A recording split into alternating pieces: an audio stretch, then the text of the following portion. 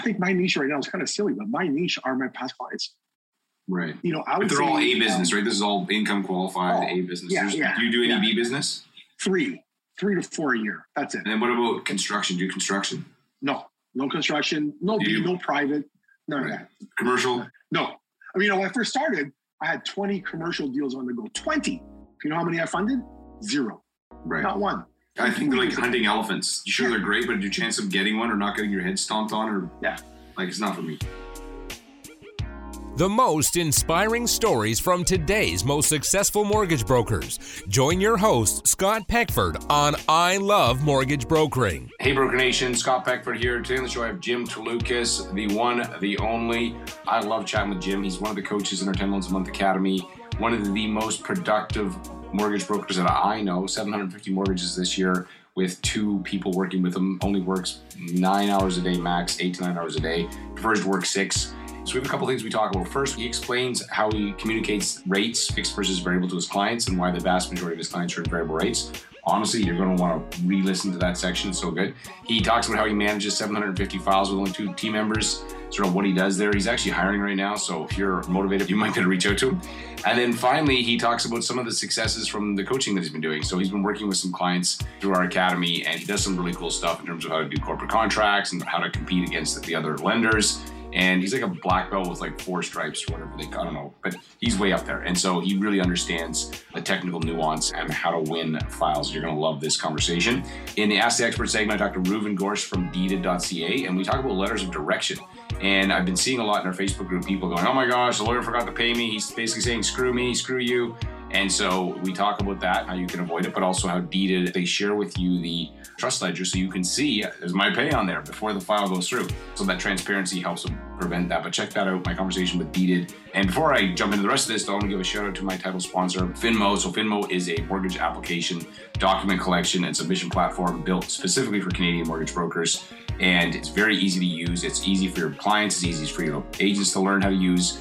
And it's got some cool features connected to the Lender Spotlight. You can search rates and guidelines. It's also connected to Smart Docs, so it figures out what documents you need. Just a really, really easy to use platform. Check out Finmo.ca and check out this episode with Jim. Hey, Jim, welcome back to the show. Hey, thanks for having me, Scott. Glad to be here again. I know that we've done this before, but maybe for anybody that doesn't know who you are, tell me a little bit about yourself and how you got into the mortgage biz.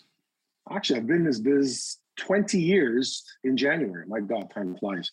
Got in this business 20 years ago. Worked at a mutual fund company before I came to the mortgage business. And prior to that, I actually worked at First Line Trust. So I knew the mortgage business from back then, going back, 28 years ago or so. And how I got into this business was really a function of my need to control my own life. I was a corporate guy, working 14-hour days, making really good money, like mid 6 figures 20 years ago. It was pretty good money back then, good money now.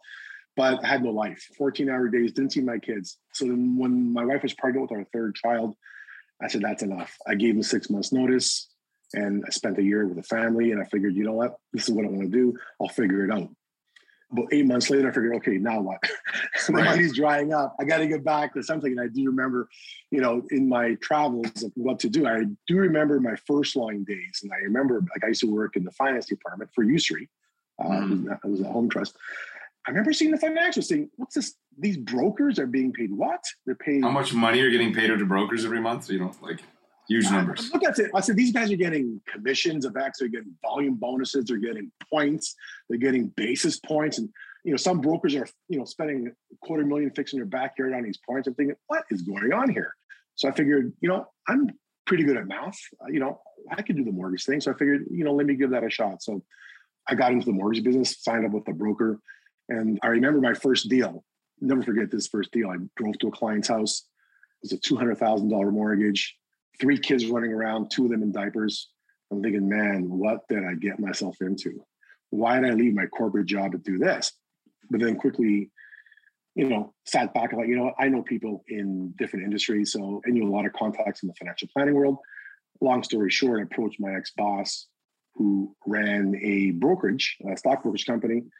And I became their mortgage broker for their 30,000 clients. So 30,000 clients across the country. I went from, one deal to an effective annual roll rate of about $100 million in a 6-month period. So Now we've got. So how long did it take you to break $100 million in production? Was it like 12 months or 13 months? Yeah, it was about a year, right? So once I landed these guys, it was about $8 or $9 million a month. So it was about a year. This was back when mortgages were much smaller too. I was doing mortgages in Winnipeg for $70,000. It was brutal.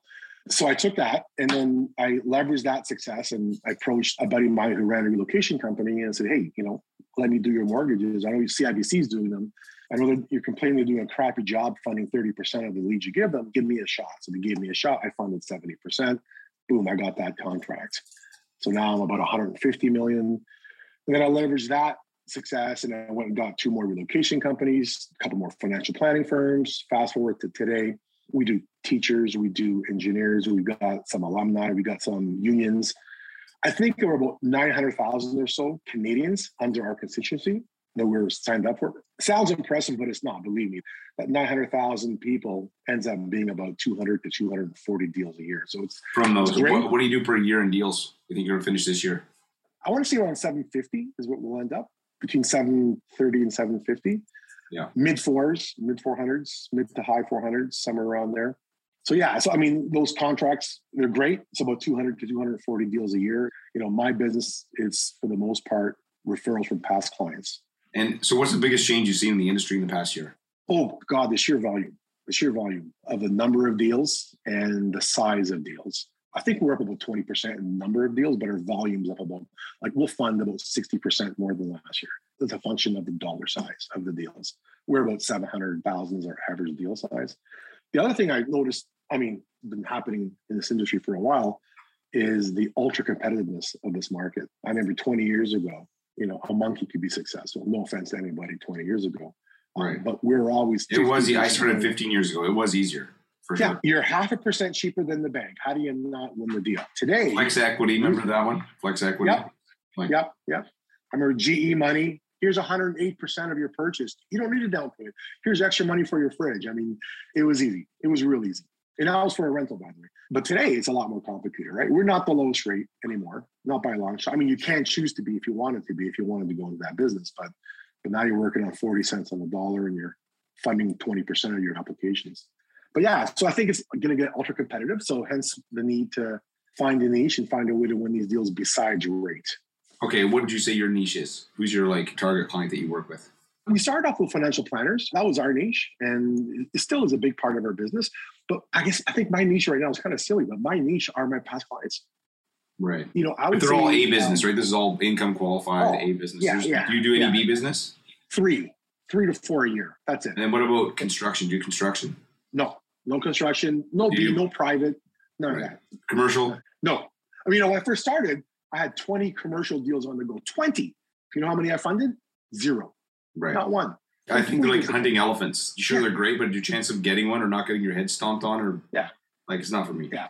About 7 or 8 years ago, I used to refer all my commercial deals to people. I stopped doing that. I just stopped. Okay, why? Most people would think that's crazy. Why would you stop referring if you could? Isn't it just free money? Well, it's more the reputation than the money, right? So I'm going to make a couple $1,000 or whatever I'm going to make. For me, it's when you refer someone, even with lawyers, right? I kind of stop referring lawyers because if something goes wrong, you get dragged into it from a legal perspective, from a reputational perspective. It's just not worth it. And the time perspective, right? My time is worth more than the money I may make from a commercial deal. And now I'm trusting someone to do a good job at my level. So I don't want to take that reputation, so I stopped doing it. I noticed most people that get your position do the same thing. They usually go, forget it. It's not worth the hassle. Yeah. It's not a money thing anymore. It's more of a time and reputation. That's exactly what it is. Okay. Do you think 2022 will be another record year, or do you think we're going to slow down? What do you think? Well, I'll tell you, it was a record year for us this year. I think we'll do better next year. If I look at ourselves, my average year is about 60% refis, renewals, 40% purchases. This year, we're 80% purchases. And remember, we increased our business by 20% in the volume. What that tells you is that I left a lot of money on the table, right? So there's a lot of deals that we didn't get to because we just couldn't do it. So those deals we never got to will still be there, right? There's a lot of people out there who need help. So the quick answer is, I think in this business, you could be as busy as you want to get. Truthfully, there's so much low-hanging fruit out there. If you're sitting around figuring out what to do, you're just not doing the right thing. There's so much out there. So yeah, I think for those of us who want to be busier, we could be as busy as we want. Like I can tell you what's going to change for me next year is I'm actually hiring a third body. I've had 2 guys God, since the beginning. This is huge. And this is huge news. I'm going to put this on like Canadian Mortgage Broker News. Jim is hiring one more person, finally. If anyone's interested, give me a call. But yeah, no, I've got to hire another person. I mean, there's $100 to $140 million that will be generated by this extra body. And if nothing else, it'll free me up even more. Like, you know, my average day is typically 9 to 3, maybe 9 to 4. Not this year. This year I'm 9 to 5, 9 to 6, right? That is unacceptable, Jim. Unacceptable. Is this you working a 9-hour day? What the heck?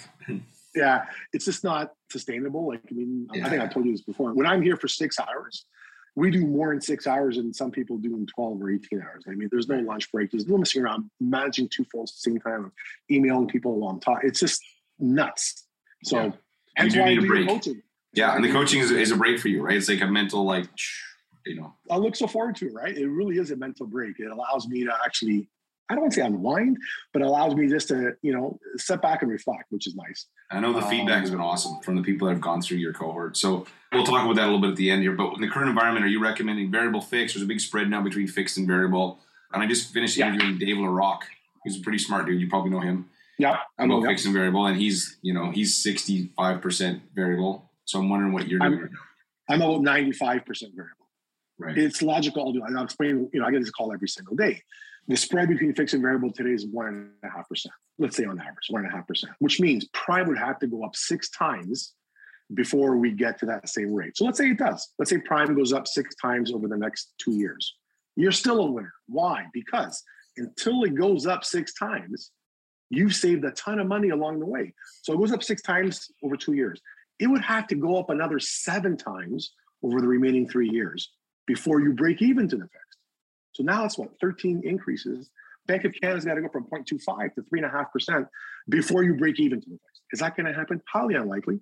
So, I mean, I'm a firm believer in the variable. The other thing is, we always talk about the penalty, right? Stats out there show that it was 60% of people who do something with their mortgage before the 4th year. So imagine life got in the way and you have to break a fixed mortgage. You pay a penalty of 4% on average compared to a couple $1,000. So those 2 reasons, I'm variable all day long. It makes sense today. It may not make sense in 6 months. If the spread's not there, if the yield curve's inverted, it may not make sense. But today, it makes sense. Right, the variable. Yeah, that's interesting. And this Dave LaRock said very similar. So what do you think is the secret to funding so many mortgages with such a small team? Like, I have some suspicions or things that I've noticed that you do uniquely, but I'm curious, what do you think allows you to do so much with 2 people? Yeah, there's a bunch of things, right? So what we talk about in one of their sessions is the 25 do's and don'ts, how to be efficient. And it's simple. I'll give you some examples. I mean, the first thing is you got to know how to filter out the junk, right? There's a lot of junk out there, right? A lot of time wasted in this industry, from calls from clients who aren't really sincere to things that we fill our day with. Like, I'll tell you, one thing that we don't do is we don't go for lunch, right? If I go for lunch with someone, which by the way, I did last week with the Berico guys, and that's my one lunch for the I saw you out, actually. I was like, what is he doing out of his office? Like, he came out of the cave long enough to meet somebody and go back to work. Once per year, and that was it. But think about it, right? You're going to drive to lunch, half an hour. You're going to sit for an hour and a half. You're going to drive back for half an hour. 2.5 hours, you're gone. You're probably full. At least when I go for lunch, I'm full. I can't work after that. I need a pillow. So we don't do lunch. When we're here, it's all work, work, work. It's not a lot of fun, but it's effective. The other thing that we do, I mean, some of the things that we do is when I'm on the phone with a client and an underwriter calls me, I put the client on hold. I will put anyone on hold, anyone, if my underwriter is calling me. And the reason for that is they're working on my file. And when they're working on my file, they have a question. They need that question answered. If I don't answer that question, my file goes to the bottom of the pile. And guess what? They'll get back to me in 2 days or a day. We keep missing each other. So it's very ineffective. So my underwriters are gold.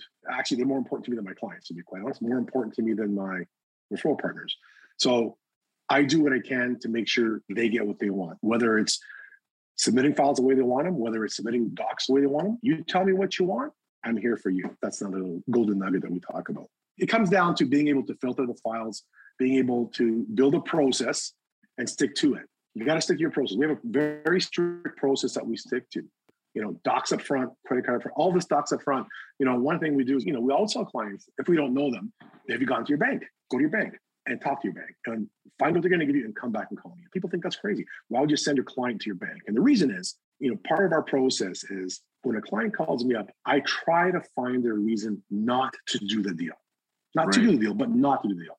And I do that because if I find a reason not to do the deal, guess what? They're going to find a reason. They're going to find it too. And then you just wasted a whole bunch of time. I wasted a whole bunch of time. So that's kind of the thing that we do is we push them away, but come back to us and let's have a chat. And then we deploy our strategy around how we wow our clients. You know, I tell you, I mean, rate is not that important. We rarely buy down rates. If we do, we get it back. There's ways to get it back, but we rarely buy down rates. And when we do, it's 1 in 20 deals, if that. So it's all around how we position ourselves, the value that we show our clients to get out of us beyond their rate, beyond the $14 a month they're going to save. Right.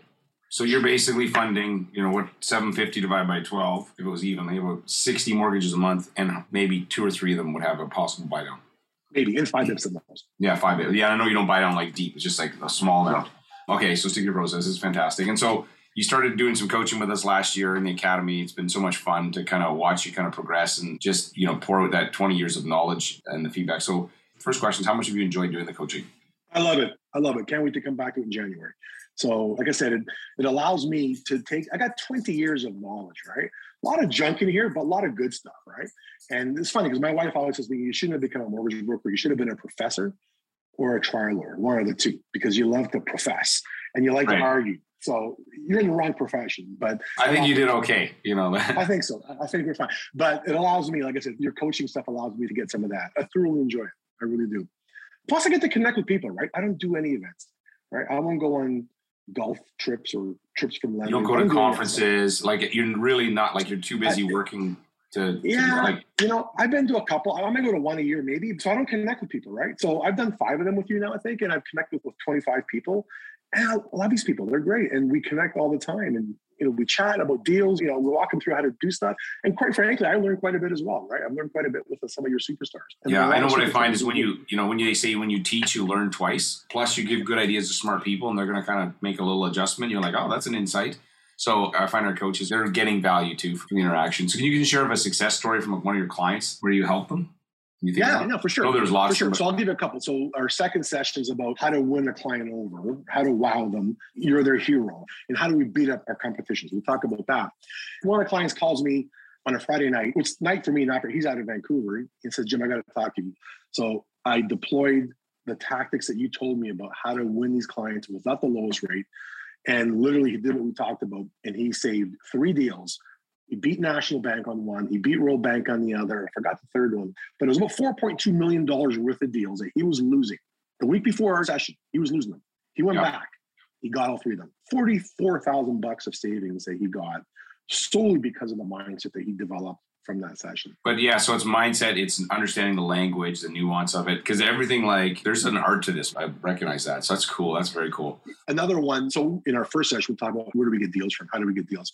And one of the things that we talk about is how to wow a realtor. I don't deal with a lot of realtors, but I do deal with some of them. And one of the things that I teach is how to get a file complete before an offer is made. So imagine having this skill set under your belt. You walk into a realty office and say, hey, I will get your deals done. File complete before you make an offer so you can compete.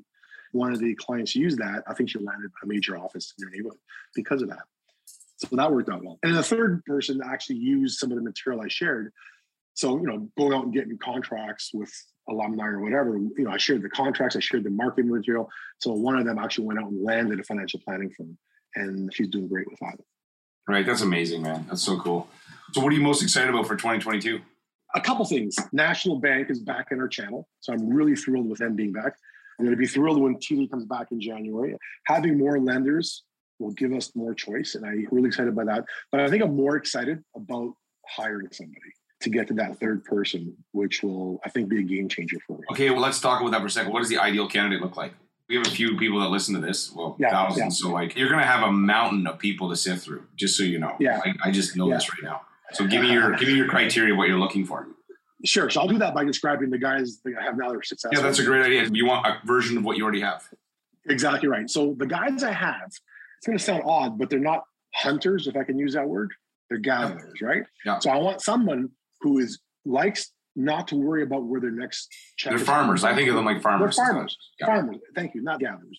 So I need a farmer who knows the business, or can learn the business and is teachable and is open to our process. And that's basically it. You don't need to have that much experience. Like my guys didn't have experience when they came in. Actually, I prefer less experience so they can learn our method, to be quite honest. Someone who's driven to make money. That's the other thing. I want someone who's driven. Like I said, I'm in the office for 7 hours, as my guys are. They're probably 9 hours with no lunch break. But they choose to do that, right? When you work for me, you work as little or as much as you want. So clearly, I want someone who wants to work hard and someone who's driven by success. Right. And do they have to be in your office? No, they don't have to be in my office. They do not have to be in my office. I sold my office, right? Now I'm working from home until I find a new place, but if I get a new place. So no. Right. Yeah. Your backdrop looks different than the last time we chatted. So yeah, that's amazing. So no, yeah, they don't have to. They can work from anywhere. I'll send over my resume. You wouldn't want me. I'd be terrible. I'd be no good at that. I think you'd be great. You did this job before. I could do it, but I don't know. I don't think it'd be meant for me. But okay, so where can people find you online, Jim? Jim T at adventmortgage.ca. Okay. I don't have a Google page. I got a website. I think I did it in 20. If you go to my website, you're going to laugh. It's a joke. So we don't even. It was done in like 1996 on, Microsoft or something. Yeah. That's amazing. Well, Jim, it's been awesome. I love having you as one of the coaches, and I know the clients love it. Good chatting with you, and we'll be talking soon, brother. All right, man. Have a good day. So, oh my gosh, wasn't that amazing, that conversation with Jim? I love talking to that guy. He's so smart. And that's just really the tip of the iceberg. So if you're listening to this going, oh my gosh, how do I get plugged into something like that? Go to 10loansamonth.com, the number 10loansamonth.com. Our academy is currently full, but if you get on the wait list, I'll tell you how it works. All of our coaches, Jim is one of them. We have some fantastic coaches. They're all very productive mortgage brokers, and they all have a different, particular set of skills, a different superpower. And if you're on the wait list, what happens is when the renewals come up, we offer them to our current members first, and then whatever's left, we go to the wait list. And then if there's anything left after that, then we go to the public. And so if you're on the wait list, you're going to get that first early bird notification. And the last time, by the time we got through the wait list, there was only a couple spots left because all of our coaches are busy, successful mortgage brokers, and they coach as only a part of what they do. There's always limited space. So get on that wait list, and then you can get an invite the next time that we open our doors. In this upcoming segment, I'm going to be talking to Reuven about letters of direction and how you can make sure that the lawyer pays you. So you got to file a private file or something. Like, worst thing is do all that work, and then the lawyer's like, too bad, I guess I forgot to pay you. I got busy, and it's just terrible. So Reuven's going to give some thoughts on this. Check that out. Hey, Reuven, welcome to Ask the Experts. Hey, Scott. Thanks for having me. Great to be here again. Yeah, so recently in our Facebook group, there's a whole bunch of discussions going on about letters of direction and how sometimes they get missed. A fee was supposed to be collected on the lawyer side and it didn't get collected, and it turns into a big catastrophe. That's just one of the things that can go wrong, at closing, that if you have an amazing experience right up into the lawyer part, it leaves a bad taste in their mouth. So let's jump into some ways that people can avoid some of that pain and have a better customer experience. It's a great topic. So one of the things, just by looking at the background, in terms of what happens in a closing, there's a lot of documents that are coming in from various sources. And letters of direction is definitely one of those documents. And a lot of times it's simply just because of the flow, because, sometimes there's busier periods of the season or the month. It's just, simple human error in terms of missing some of those documents coming in. But what we found is it's also about having the right systems and processes so those letters of direction are automatically acknowledged so that the process is more transparent and we're never in a situation where they're missed or a payout, in this case to the broker, is missed.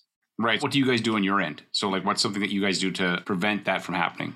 So we've got essentially 3 different checkpoints, believe it or not, to make sure that we receive a letter of direction, we review and acknowledge a letter of direction, and last but not least, and most importantly, pay out that letter of direction. So let's start with receiving it. So as you know, and some of your listeners might know, we have our portal for which, broker can get their personalized account and they can set up their own client for closing. In that process of setting up a client, which typically takes only a few seconds, we do ask the question, is there a letter of direction involved? If that broker selects yes, right off the bat, there's a big flag that lights up in our dashboard for our team so they know to look for a letter of direction, no matter if one is uploaded or not. So that's really step 1, is highlighting it, make sure that everybody's on the same page. Step 2 is uploading that letter of direction. We like to move away as much as we can from email. And not that email isn't great, but email, we all have junk filters. Stuff gets lost. And again, it's easy to miss that one piece of communication. And, oftentimes when you're sending in your letter of direction, you're waiting for an acknowledgement. So unless you get that acknowledged saying, hey, received, processed, we put it on file, that's always an area of concern. So again, we've built the technology to be able to have the broker seamlessly upload that letter of direction, but at the same time, they get a checkpoint on our portal that they know that we viewed it and acknowledged it. So eliminating any of those variables of, junk email or goes to the wrong email address. And gets lost. Right. Okay. So first is they get to indicate on the front end. So there's a flag. Second is when it's submitted, when they've seen it, somebody physically goes, click, yep, we got it. So then you know that they've seen it and it's not missed. So what's the last thing? The last thing is just before closing, if you're familiar with the concept of a trust ledger, which is essentially a simple accounting statement showing what that transaction looks like financially, your letter of direction for whatever amount it is will be shown on that trust ledger. So being able to see that trust ledger ahead of when the transaction actually closes and settles provides yet that final checkpoint for the broker to make sure that trust ledger and anything else that may be pertinent to that transaction is on record and it's going to be processed.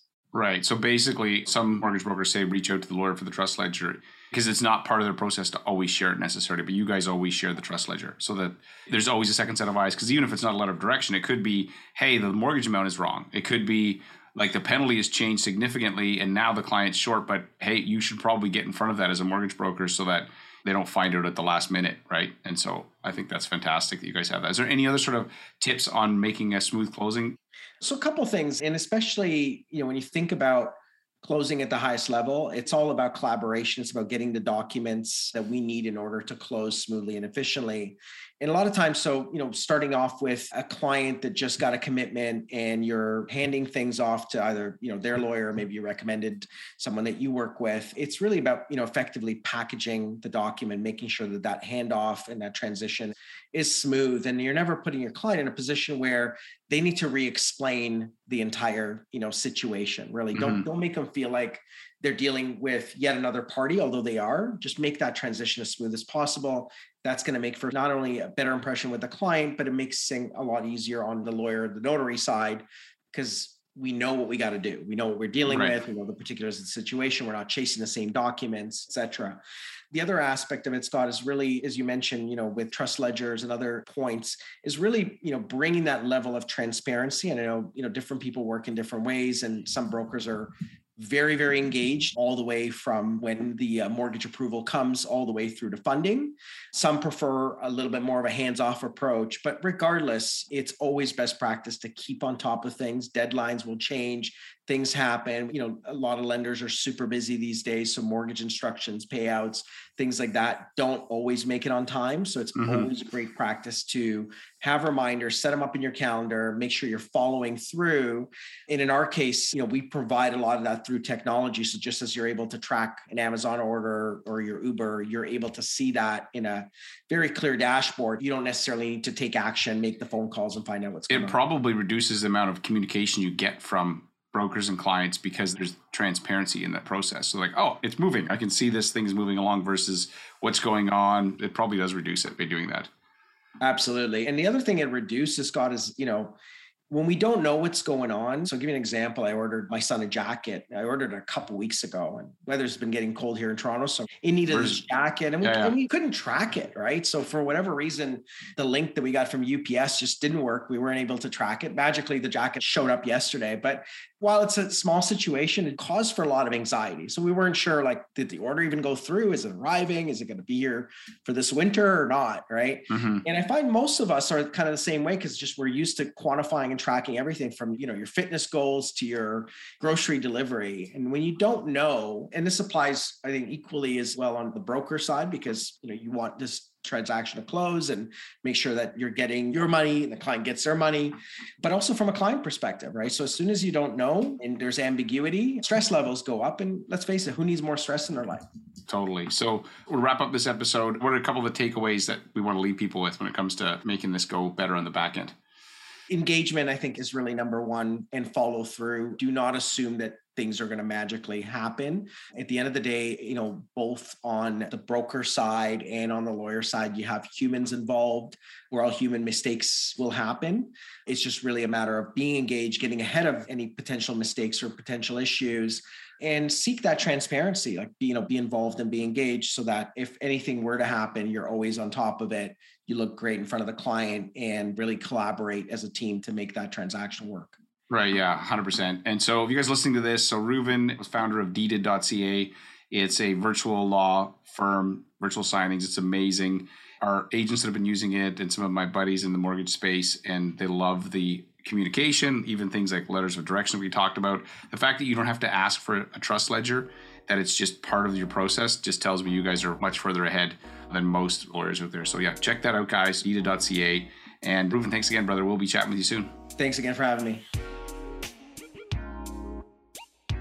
So that was a really fun episode. Had a great conversation with Jim about some of the things that he's doing. Also a fantastic discussion with Reuven about letters of direction. So if you're listening to this, you're like, Scott, what's next? So here's what I'd recommend you do. If you go to ilovemortgagebrokering.com, we have a power search tool. What does that mean? It means you can keyword search 400 plus podcast episodes, literally to the moment when somebody says the word purple, or purple cow. So now that I put this in here, this will be searchable.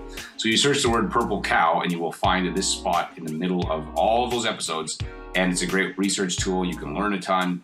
It's totally free. All you got to do is go to ilovemortgagebrokering.com to set up that account. Thanks again for being a listener. Thanks again to our sponsors that allow us to do this. And we'll keep coming out with more content that's useful to you guys, and reach out if there's anything we can help with. This is an I Love Mortgage Brokering production.